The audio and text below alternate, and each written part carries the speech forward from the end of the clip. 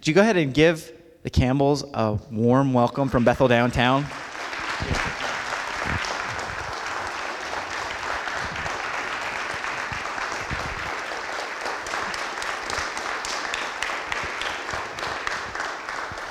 Thank you. It's great to be with you this morning. My name is Marjorie Campbell. This is Jeremiah, my husband. Morning. We serve in Bolivia with our kids. We have a son that's 10 years old, Judah, and our daughter is 5 years old. And so hopefully they're doing well with kids' church over at the other church. But we were called specifically to Bolivia. And it feels a little bit strange to be back home, which we call this home, but we also call Bolivia home. I actually grew up in Elma, so not too far from here. Graduated from Elma a long time ago. And we got to be with family, but it just feels so strange for our family to be home, but not really home. And so we're in between two places. We had to leave Bolivia because the situation's getting really dangerous there. And we've been back for almost 2 weeks now. But our hearts are broken for Bolivia. Our hearts are grieving what's going on in Bolivia. And so I hope your hearts are open to receive from what God has for you this morning as Jeremiah shares the word, and he's going to share a bit more about Bolivia as well. Thank you. About 3 weeks ago, we were told by our leadership for Assembly of God Missions that we had to evacuate the country because of the civil unrest that's going on. And as soon as I sent out an email telling all of our churches, pray for us, this is what's going on, and then I had to delete it from social media because of the sensitivity of the nature, Pastor Scott from the other campus emailed me right away. He's like, you guys got to come. You guys got to come share. And so we have been nomads for about the last 3 weeks and trying to figure things out. But in a little over a year and a half ago, in 2018, the Bolivian president, and just so you know, because we get asked this all the time, what it's like to live in Africa. Bolivia is in the middle of South America. They speak French there, right? No, they speak Spanish. Just to give you a background, Bolivia is in the middle of South America. We live in a city called Cochabamba. Can you say Cochabamba? Yeah, it's a fun one to say. And it's in the middle of the country. So we literally live in the heart of the continent of South America in the Andes Mountains at about 8,500 feet in elevation. We love it. It's beautiful. It's like Eastern Washington, but spring all year long, and the Cascade Mountains around you. It's gorgeous. We have some prayer cards too. We leave. It shows our mountain range, and there's a Jesus statue on there. That's not the Brazil statue. That's our statue. Ours is 10 feet taller than the Brazil statue. Just putting that out there. But about a year and a half ago, the Bolivian president passed a law that made it illegal to share your faith, any faith actually, not just Christianity. Wonderful president, right? And Bolivia does have religious freedom laws, and what happened was you could not share your faith, you couldn't take anyone to your church with you, and so we have a Speed the Light vehicle. Speed the Light's the ministry that the youth give when they give to missions. It purchases communication material and transportation vehicles for missionaries. So we have a 2008 Land Cruiser. It's an amazing vehicle. And we do campus ministry. We work with college students across the nation. We train pastors with Global University across the nation. We have internship programs where college students from the U.S. come down, they study abroad with a purpose, and they can do an internship with us from 3 months to a year. And we have these different ministries going on. So we are always having people in our car. It seats 9, our record's 17. And so let's say I'm taking a Bolivian college student, I invite him to church to go with me. If I go to church and let's say there's a road check along the way and the police officer stops me and asks, well, what are you guys doing? Well, he's taking me to church. I will be thrown in jail for 7 to 12 years. I will have the vehicle confiscated. The Assembly of God Missionaries of Bolivia will be kicked out of the country. The denomination of the Assemblies of God of Bolivia, which is the largest denomination in the country, will be disbanded, and the senior pastors will be sued because I took somebody to church. That sounds like a hostile culture, right? Isn't that what you've been talking about in Daniel? Unshakable faith, hope in a hostile culture. And so that's what we've been living. The cool thing is this. When the church is persecuted, it's like fertilizer. It just stinks, but it does make it grow. And that's the amazing thing, because what happened was when that law was passed, all of the churches in Bolivia just banded together. I loved it. All of their petty differences, their denominational differences, their doctrinal differences, they all went away, and they said, look, we have freedom to worship God. They gathered together in the city squares. They had worship services, 10,000 people there. You can't arrest all of us. And they were fighting for it, and a few weeks later, that law was repealed. Fast forward to this year. So we were back in Bolivia, and on October 20th, we had our presidential elections, which we have coming up here next year, this month, just in less than a year now for the United States. And in the process, our president, who is allowed 2 terms, just like in the United States, was running for his 4th. Yes, we have corruption in our country. And he created a loophole to even get a 3rd. And then during the election, it was being televised. It had an internet system backing it up and everything. And they were looking at the count live, everything live that was happening. And the guy running against him, because Bolivia had been so fed up with basically what was turning into a dictatorship, the guy that was the main running mate against him was projected to pass him. And so about 6 o'clock at night, on Sunday night, on October 20th, the whole system went down for 4 days. People started freaking out, what's going on? And then when the system came back live, oh, look, it was a landslide victory for the president. And we had to bring in the Organization of American States. They did an audit. Oh, it's fraud, all this other stuff. And the country freaked out. Literally blockades in every street corner of every major city in the country. Peaceful, though. And people yelling out for their rights, for freedom, for justice, and all of that. And I actually have a video I'm going to share with you at the end of some of what was going on. We're talking about gatherings, not with like hundreds or thousands of people. Literally a city of 1.5 million people with 1 million people in the gathering. Like everybody's there. City of 2.5 million people with 2 million people in the gathering. And it's just these huge gatherings of people crying out saying, we want our freedoms. We want our voice to be heard. We want democracy.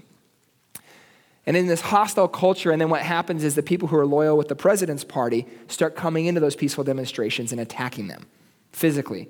And so Bolivia for the last 3 weeks has been literally utter chaos. The day they put our entire city's hillside on fire was the day we left. We also had 7 pastors from the Northwest with us on what we call a paradigm trip. It helps change your paradigm of the missions field. Oh yeah, very changed. Our assistant superintendent, Dave Cole, was with us. He slept in my daughter's bed last night because we couldn't even get him back to the hotel. It was so dangerous. We got caught in a blockade. And I almost lost my ministry credentials when I thought I was going to have to punch somebody out so I could get my wife through the blockade and get home. But fortunately, that didn't happen. And people, when they live through these types of situations, they look for hope in a hostile culture. They look for hope to see, God, what are you going to do? And that was a very hostile environment. It still is. People have died. Hundreds of people have been injured. And it's a roller coaster when things start looking good and then all of a sudden things start to spiral out of control. And even yesterday I was reading a news article and they started throwing the word civil war around. And we're going, what? God, what are you doing?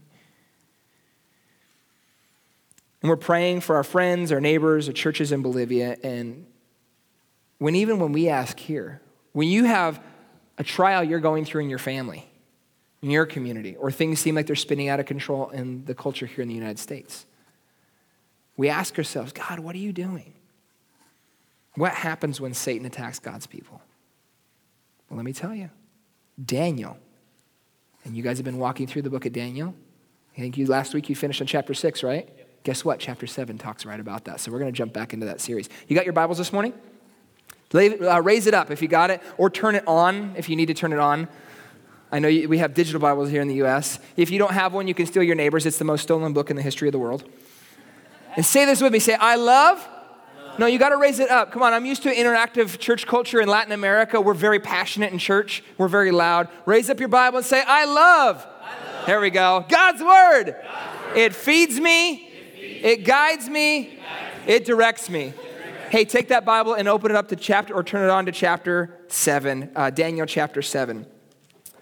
I'm going to get so excited, I'm going to start preaching in Spanish, and you're going to have to pray for an interpretation of tongues. Man, aleluya, amen, Señor. Okay. Daniel chapter 7, it's a super complicated chapter.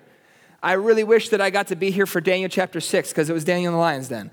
It's Sunday school. But we get visions of end times events. And here's the cool thing. It's like Shrek puts it this way. You guys have seen Shrek, right? Shrek says the ogres are like onions because the onions have layers. And then Donkey says, why can't it be like cakes or parfaits? Daniel chapter 7 has layers to it. So we're going to go through it in some layers. It's deep, and we're going to explain it because Daniel really does talk about this hostile culture that we're talking about. And so this is what it says. We're going to read through the first half of Daniel chapter 7. It's a vision, and then the second half is God's interpretation of the vision. I'm so glad that God gives us the interpretation because it is weird. And Daniel even says as much. So this is what it says. Daniel chapter 7, verse 1. It says, in the first year of Belshazzar, king of Babylon. You guys talked about Belshazzar already, Daniel chapter 5. You got the writing on the wall, okay? This is the first year of Belshazzar, king of Babylon. Daniel had a dream, and visions passed through his mind as he was lying in bed. He wrote down the substance of his dream. Daniel said, here we go. In my vision at night, I looked, and there before me were the four winds of heaven churning up the great sea. That's the Mediterranean Sea. Four great beasts, each different from the others, came up out of the sea. The first, and I have some artist renditions of what they kind of look like, maybe. The first was like a lion. And my sermon this morning is lions and leopards and bears, oh my. If you'd like to take notes. The first is like a lion. It had the wings of an eagle. I watched until its wings were torn off, and it was lifted from the ground so that it stood on 2 feet, like a man, and the heart of a man was given to it. And there before me was a second beast, which looked like a bear. It was raised up on one of its sides, and it had 3 ribs in its mouth between its teeth. It was told, get up, eat your fill of flesh. After that I looked, and there before me was another beast, and one that looked like a leopard. And on its back it had 4 wings like those of a bird. This beast had 4 heads and was given authority to rule. After that, in my vision at night, I looked, and there before me was a 4th beast, terrifying and frightening and very powerful. It had large iron teeth. It crushed and devoured its victims and trampled underfoot whatever was left. It was different from all the former beasts, and it had 10 horns. While I was thinking about the horns, there before me was another horn, a little one, which came up from among them. And 3 of the first horns, remember there's 3 other animals too. It all connects. Were uprooted before it. This horn had eyes like the eyes of a man and a mouth that spoke boastfully. This is a pretty crazy dream. I wonder if he had pizza the night before. As I looked, thrones were set in place, so the scene changes. Thrones were set in place, and the Ancient of Days, that's God, took his seat. His clothing was white as snow. His hair of his head was white like wool. His throne was blazing with fire, and its wheels were all ablaze. A river of fire was flowing, coming out from before him. Thousands upon thousands attended him. 10,000 times 10,000 stood before him. The court was seated, and the books were opened. God is taking his judgment seat. Then I continued to watch because of the boastful words the horn was speaking. I kept looking until the beast was slain, his body was destroyed, and then thrown into a blazing fire. The other beasts had been stripped of their authority, but were allowed to live for a period of time. In my vision at night, I looked, and there before me was one like a son of man, coming with the clouds of heaven. He approached the Ancient of Days and was led into his presence. He was given authority, glory, and sovereign power. All peoples, nations, and men of every language worshiped him. His dominion is an everlasting dominion that will not pass away, and his kingdom is one that will never be destroyed. Wow. That's layer 1. There's some deep stuff happening here, some really weird stuff. And Daniel says as much. He kind of freaks out. And he's like, God, I have no clue what this is. And so God actually gives him an interpretation of that dream. So Daniel, the second half of this chapter now, goes back through that vision, but now it's with an interpretation from God to help us understand that. So our second layer of this is God's interpretation of the dream. So let's continue through. And he says this, verse 15, I, Daniel, was troubled in spirit, and the visions passed through my mind, disturbed me. That's a very nice biblical way to say I was probably peeing his pants. I mean, he was just really freaking out. He was scared. He's going, what is going on? I approached one of those standing there and asked him the true meaning of all of this. So he told me and gave me the interpretation of these things. The 4 great beasts are 4 kingdoms. Okay, so now we know there are 4 kingdoms that will rise from the earth. But the saints of the Most High will receive the kingdom and will possess it forever. Yes, forever and ever. Verse 19. Then I wanted to know the true meaning of the fourth beast, which was different from all the others and most terrifying with its iron teeth and bronze claws, the beast that crushed and devoured its victims and trampled underfoot whatever was left. I also wanted to know about the 10 horns on its head and about the other horn that came up, before which 3 of them fell. The horn that looked more imposing than the others, that had eyes and a mouth that spoke boastfully. As I watched, this horn was waging war against the saints and defeating them until the Ancient of Days came and pronounced judgment in favor of the saints of the Most High. And the time came when they possessed the kingdom. He gave me this explanation. The fourth beast is a fourth kingdom that will appear on earth. It will be different from all the other kingdoms, and it will devour the whole earth, trampling it down and crushing it. The 10 horns are 10 kings who will come from this kingdom. After them, another king, the little horn, will arise, different from the earlier ones, and will subdue 3 kings. He will speak against the Most High and oppress his saints and try to change the set times and the laws. The saints will be handed over to him for a time, times and a half time. That's a biblical way, Hebrew way of explaining it's a 3.5 year period. Verse 26, but the court will sit and his power will be taken away and completely destroyed forever. Then the sovereignty, power, and greatness of the kingdoms under the whole heaven will be handed over to the saints, the people of the Most High. His kingdom will be an everlasting kingdom, and all rulers will worship and obey him. Wow. And so Daniel ends with this, verse 28. This is the end of the matter. That's it. I, Daniel, was deeply troubled by my thoughts, and my face turned pale, but I kept the matter to myself. I would be deeply troubled too, having this kind of a dream. Daniel is having a crisis. He sees this hostile culture. He sees the earth literally being conquered and taken over by terrible kingdoms represented in the symbolism of these beasts. But what's interesting is as you go back through this, the connection to what this has is Daniel is seeing a foreshadow of kingdoms that are to come.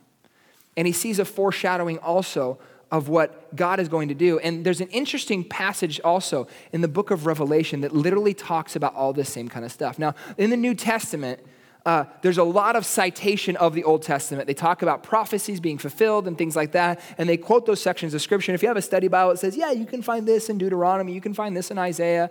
Well, when John talks about Revelation, he's not doing a connection literally to Daniel. He's literally having the same visions and dreams. It's not saying, hey, Daniel said this. John's going, I saw this and this and this. And so I want to share because John gives us a really interesting lens to help us understand with a little more clarity what was going on with Daniel's image. So this is a connection we have, a lens that we can see through Revelation. It's a mirror image of Daniel. And I've got the scripture verses up here.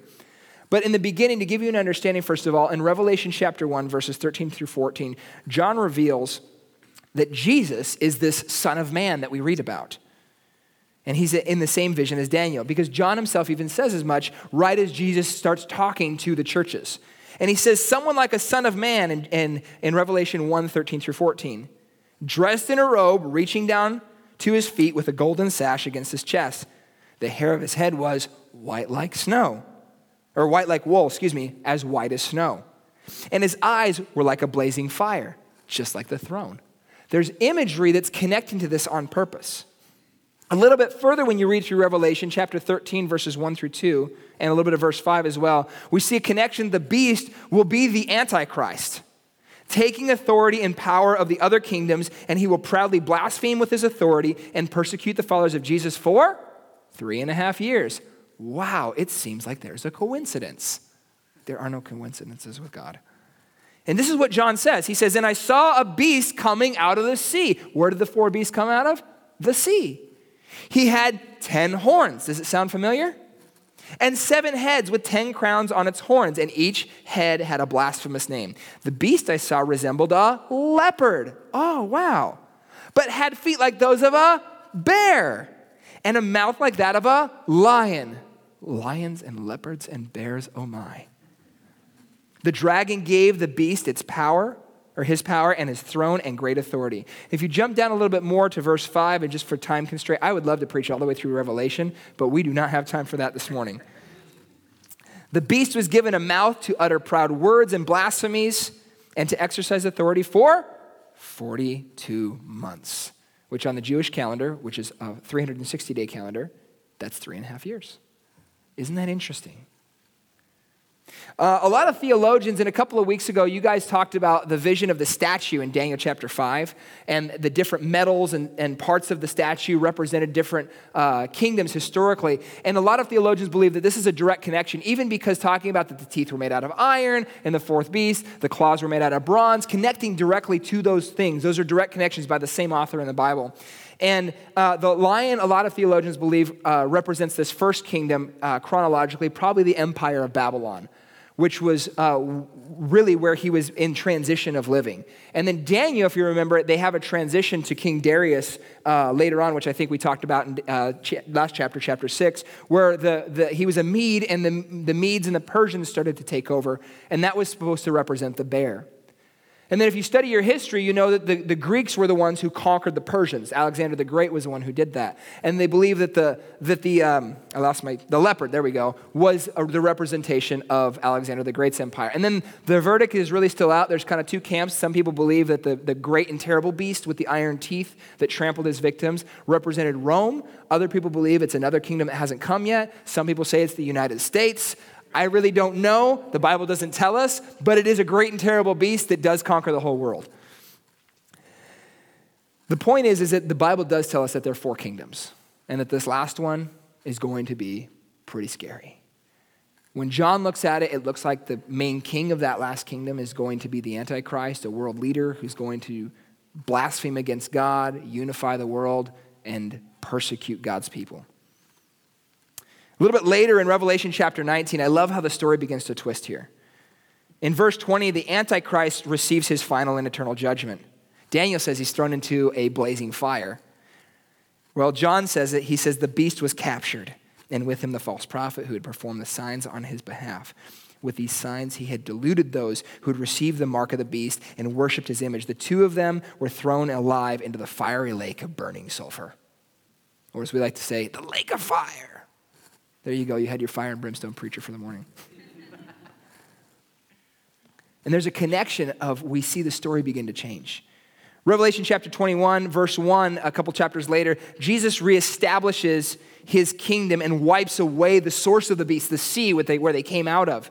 He says, then I saw a new heaven and a new earth, for the first heaven and the first earth had passed away, and there was no longer any sea.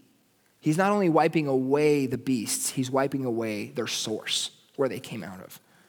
In the very last chapter of the Bible, Revelation chapter 22, verse 1, God's throne or his authority is reestablished. The river of life that we see that was in the beginning of the Garden of Eden is reestablished. It comes out of his throne, just like the river coming out of the throne in Daniel. And his purpose was to restore the relationship he originally had with creation. God had an intimate relationship with man in the beginning, with Adam and Eve, and sin has caused separation between us and God ever since.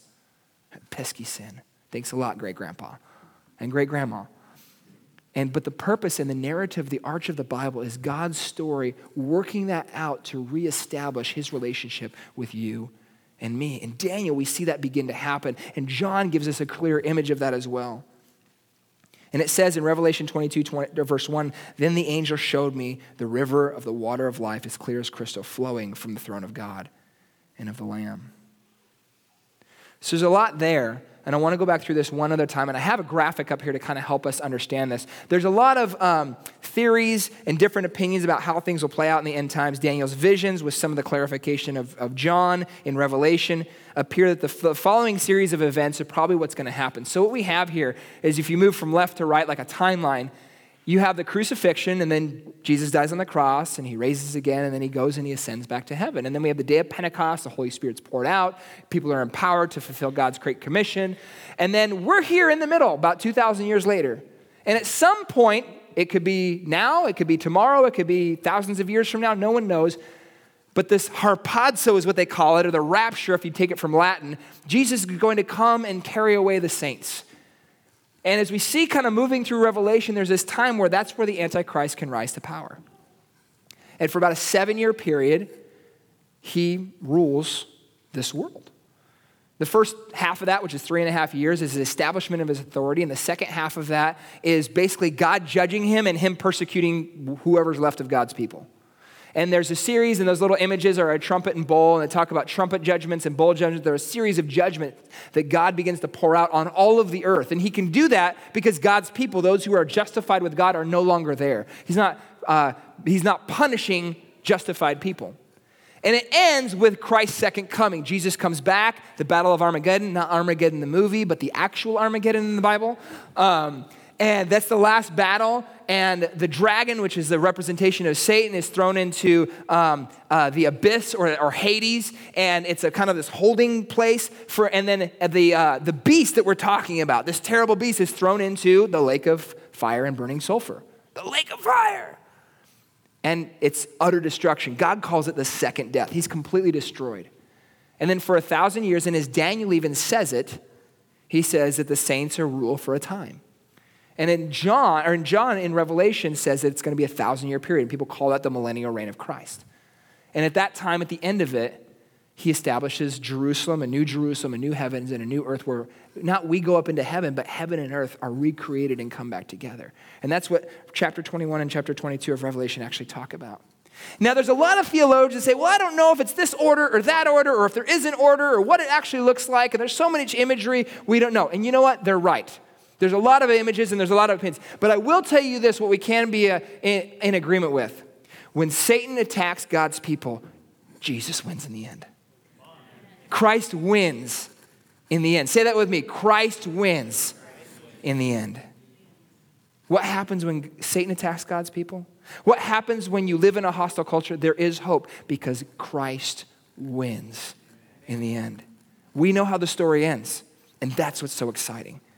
We can have hope that Christ wins in the end. And maybe for us today, we feel like we're in persecution, and there are times that Satan attacks our families, our community, and our natural response is fear. But Daniel shows us that Christ moves us to victory. And the beauty of the story is that we win in the end. Throughout history, when Satan attacks God's church, it's like fertilizer, like I said. It just makes the church grow. I was reading an article yesterday. China is on course to be the largest Christian nation in the world within the next 15 years. God's church is growing like crazy in a place where the Christians are persecuted like crazy. It just makes the church grow. And that's where we can move from fear to victory. You can sit there and say, come what may, I know that Christ wins in the end. Come what may, I know that Jesus wins in the end. And if you're on side with Jesus, then you're on the winning team. It's kind of like rooting for the Seahawks in the fourth quarter. I may be in Bolivia, but I have NFL Game Pass. I just had to slip that one in there. Man, Friday's game, or last Sunday's game. Oh my goodness. Thank you, Jesus. So I want to share with you what's happening in Bolivia right now. We have these things called cabildos. Can you say cabildo? It's a civic gathering, and it's a legal gathering. And when the president declared his landslide victory and all that, people started gathering together in these legal civic gatherings. In this one of these gatherings, it's in the city of Santa Cruz. It's not the city I live in, but it is the biggest city. They got together and they were happening almost every day or every week. Millions of people were coming together and they're crying out for their freedoms, for their rights, for democracy, for justice in the process. And they're crying out for that. They're televised. I mean, they're huge, huge. And in Santa Cruz, it's a series. The city's like a series of rings or circles, and there's a spot in there where there's a giant Jesus statue. And so they put a stage around that statue, and this gal starts sharing and getting people excited about that and crying out for freedom. She's a Christian. She's not a pastor. This is not a church gathering. This is a civic gathering. And in the midst of it, I want you to see what happens, what God does when people cry out to him. Go ahead and play that video.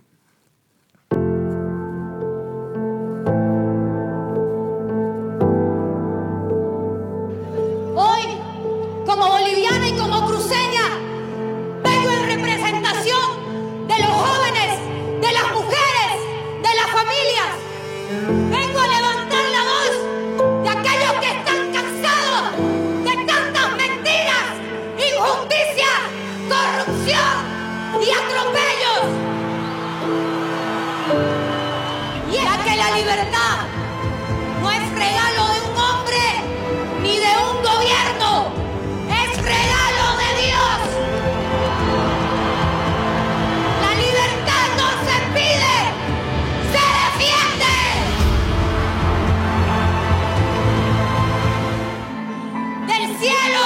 viene nuestro socorro y nuestra ayuda. Por eso hoy yo quiero que como un símbolo de unidad agarres la mano del que tiene al lado, agarra la mano de la persona que está al lado y levántala en alto. Hoy Bolivia y el mundo entero sabrá que hay Dios que hace justicia. Por eso hoy con tus manos en alto quiero que repitas conmigo: Padre, en el nombre de Jesús, en esta hora te pedimos perdón por nuestros pecados y los pecados que cometieron nuestros gobernantes a lo largo de la historia. Dios, tú prometiste que si su pueblo se humillare, traerías tiempos de cambio, de restitución, de restauración y de sanidad. Nosotros creemos que el tiempo ha llegado. Estos son tiempos de cambio. Estos son tiempos donde tú haces justicia en contra de aquellos que se han burlado de ti y que han querido callar nuestra voz y nuestra fe. Hoy declaramos que Bolivia se levanta de tu mano, Santa Cruz se levanta de tu mano y declaramos que el cambio ya es un hecho. Así sea.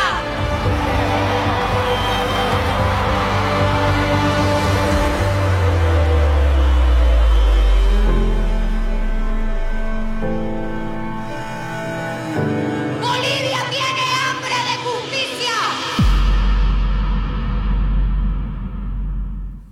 You want to see 1 million people begin to ask for forgiveness for their nation in a country of only 10 million? Victory begins on our knees. Amen. Come what may, Christ wins. Amen. In the end. Yeah. This is my home. I know I'm an American, I'm from here, but this is where my kids have grown up. This is our home. I've lived in this city longer than any other city in my life. And to see people crying out and on their knees.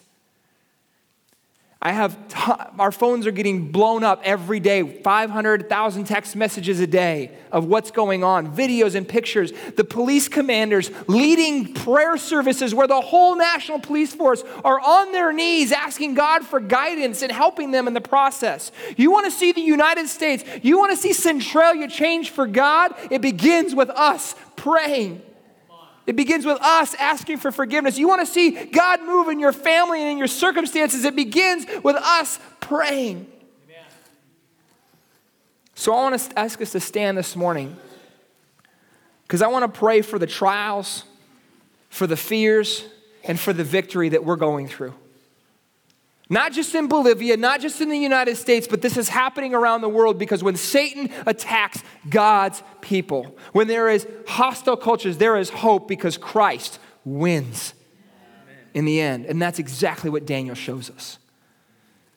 I want to pray for revival, that God will begin to move and change hearts and minds in this community, in Centralia, in Chehalis, in Lewis County, in the I-5 corridor. And maybe you're here this morning and you're like, you know what? I realize I'm not right with God. Well, then you're not on the winning side. It's like playing for the 49ers, man. Don't do it. I want to pray for, maybe you need to get right with God. Well, let's pray this morning. So I love that statue in that city. It's a beautiful statue. I want to raise our hands. It's an international symbol that just means I surrender. That's all it means. Would you raise your hands with me this morning? Let's pray. God, I just pray this morning that you would move in the hearts and lives. God, we come before you and we too, just like this revival of a civic gathering where people cried out together, asked for forgiveness. God, would you forgive us of our sins? Would you forgive us of the sins of our government leaders? And God, would you begin to bring revival in our community, in Centralia, in our families, in the Washington and in the United States, God? Would you begin to bring revival, a nation that was founded on biblical principles and on you? God, would you come back to be part of America? Not that you would just bless America, but that America would bless you, God, because we need you and we recognize we are nothing without you. And God, I pray that you would begin to pour out revival. God, that you would begin to change people's hearts and their minds, and they would recognize how much we need you and how much you love us. And God, for those who are here, for those who are praying for friends and family that don't know you, God, that they would recognize that they want to be on the winning side. Not just to be on the winning side, but they serve a God who loves them intimately, that wants to rescue us and save us from an eternity without you. So God, this morning, we just turn our hearts over to you. And if you're here this morning and you want your heart to be turned with God, would you just say, God, would you just come and renew my heart? Would you come and live in me and change me? That's all he asks for. And he'll begin to do that. Father, I just thank you for my brothers and sisters here, because we know that the prayer of a righteous man is powerful and effective. We thank you, God, for how awesome and beautiful you are. In your name, and everybody said, amen. I just want to share one last thing before I go. I got to get back to the other church service. We're going to leave some prayer cards with you. Grab it. It's got a picture of our city on the back, our family. It's got our social media on the back, our email. And you can email us also. Sign up for our newsletter. It has our website. It has a newsletter sign up as well. There's stuff that I don't post on social media and I can't post right now because this is a very sensitive situation going on. We've had 2 churches burned and we've had 1 pastor kidnapped. He's one of our district superintendents. And if you would pray for them, if you would continue to pray for God to bring peace in Bolivia, because we're kind of in this limbo state of not knowing what's going to happen. Can we even go back? And so if you would just continue to pray for us as well, that's my shameless plug for Bolivia, because every time people have started to come out and pray, we've watched God move in a mighty and powerful way. God bless you guys. Thank you for this morning.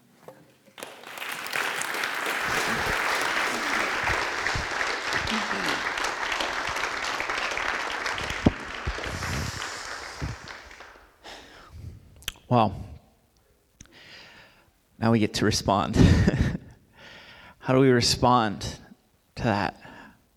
I don't know what you guys are feeling and what you're thinking as you hear from Jeremiah about what's happening in Bolivia and what we see in the book of Daniel. But man, we have to remember, no matter what's going on, Jesus wins in the end. We have to remember it. We're having conversations this week with some folks, and things are happening in their lives that don't make sense. And it gets overwhelming. And we're not experiencing what they're experiencing, but you're experiencing your own trials. And the answer is to get on the other side and remember Jesus wins. Even if you don't feel the justice, Jesus wins. And in Bolivia, they're experiencing something that, does anybody pray for that in America? No, we don't, right? Because nobody wants hard times. Nobody asks for them. But God is able to work in those things when we declare in the midst of it that Jesus has won. He won the victory. It's over. It's done. I love when she said that. It's done. It's already done. When we live like it's already done, man, it says something. It says something about our faith into the people around us. So this morning we're going to worship. And if you need to take a moment and repent, we're going to take some time. We have time now at the end of the gathering to sing. And normally we do it at the beginning of the gathering, but I think it's very fitting for us to worship.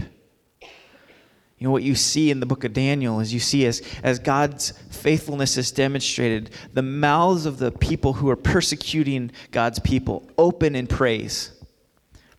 We saw Darius do that last week through Daniel in the lion's den. He praises God, that he's able to worship God, and it's a natural outflow of people who see the goodness and faithfulness of God. So this morning we're going to worship. We're going to worship, and I encourage you, no matter what is going on in your life, ask God to give you that perspective of the victory that he's already won. That's what Daniel is telling us. Through all of that revelation, that Jesus has won the victory. And in a few moments, we're going to come forward and we're going to receive communion. And the worship team will go ahead and give you the cue on that. But I want to just spend some time in worship, praising Jesus for what he's done, giving thanks and being humbled by the fact that we get to gather together without fear, but asking God that he would stir in us the kind of faith that's required in the midst of that kind of persecution. Because we don't pray for that, but we want that kind of faith, that we would live our lives with the intentionality that those Christians in Bolivia and other places in the world have to live. That we can be inspired by what Jeremiah has shared this morning. Would you do that? Would you worship this morning?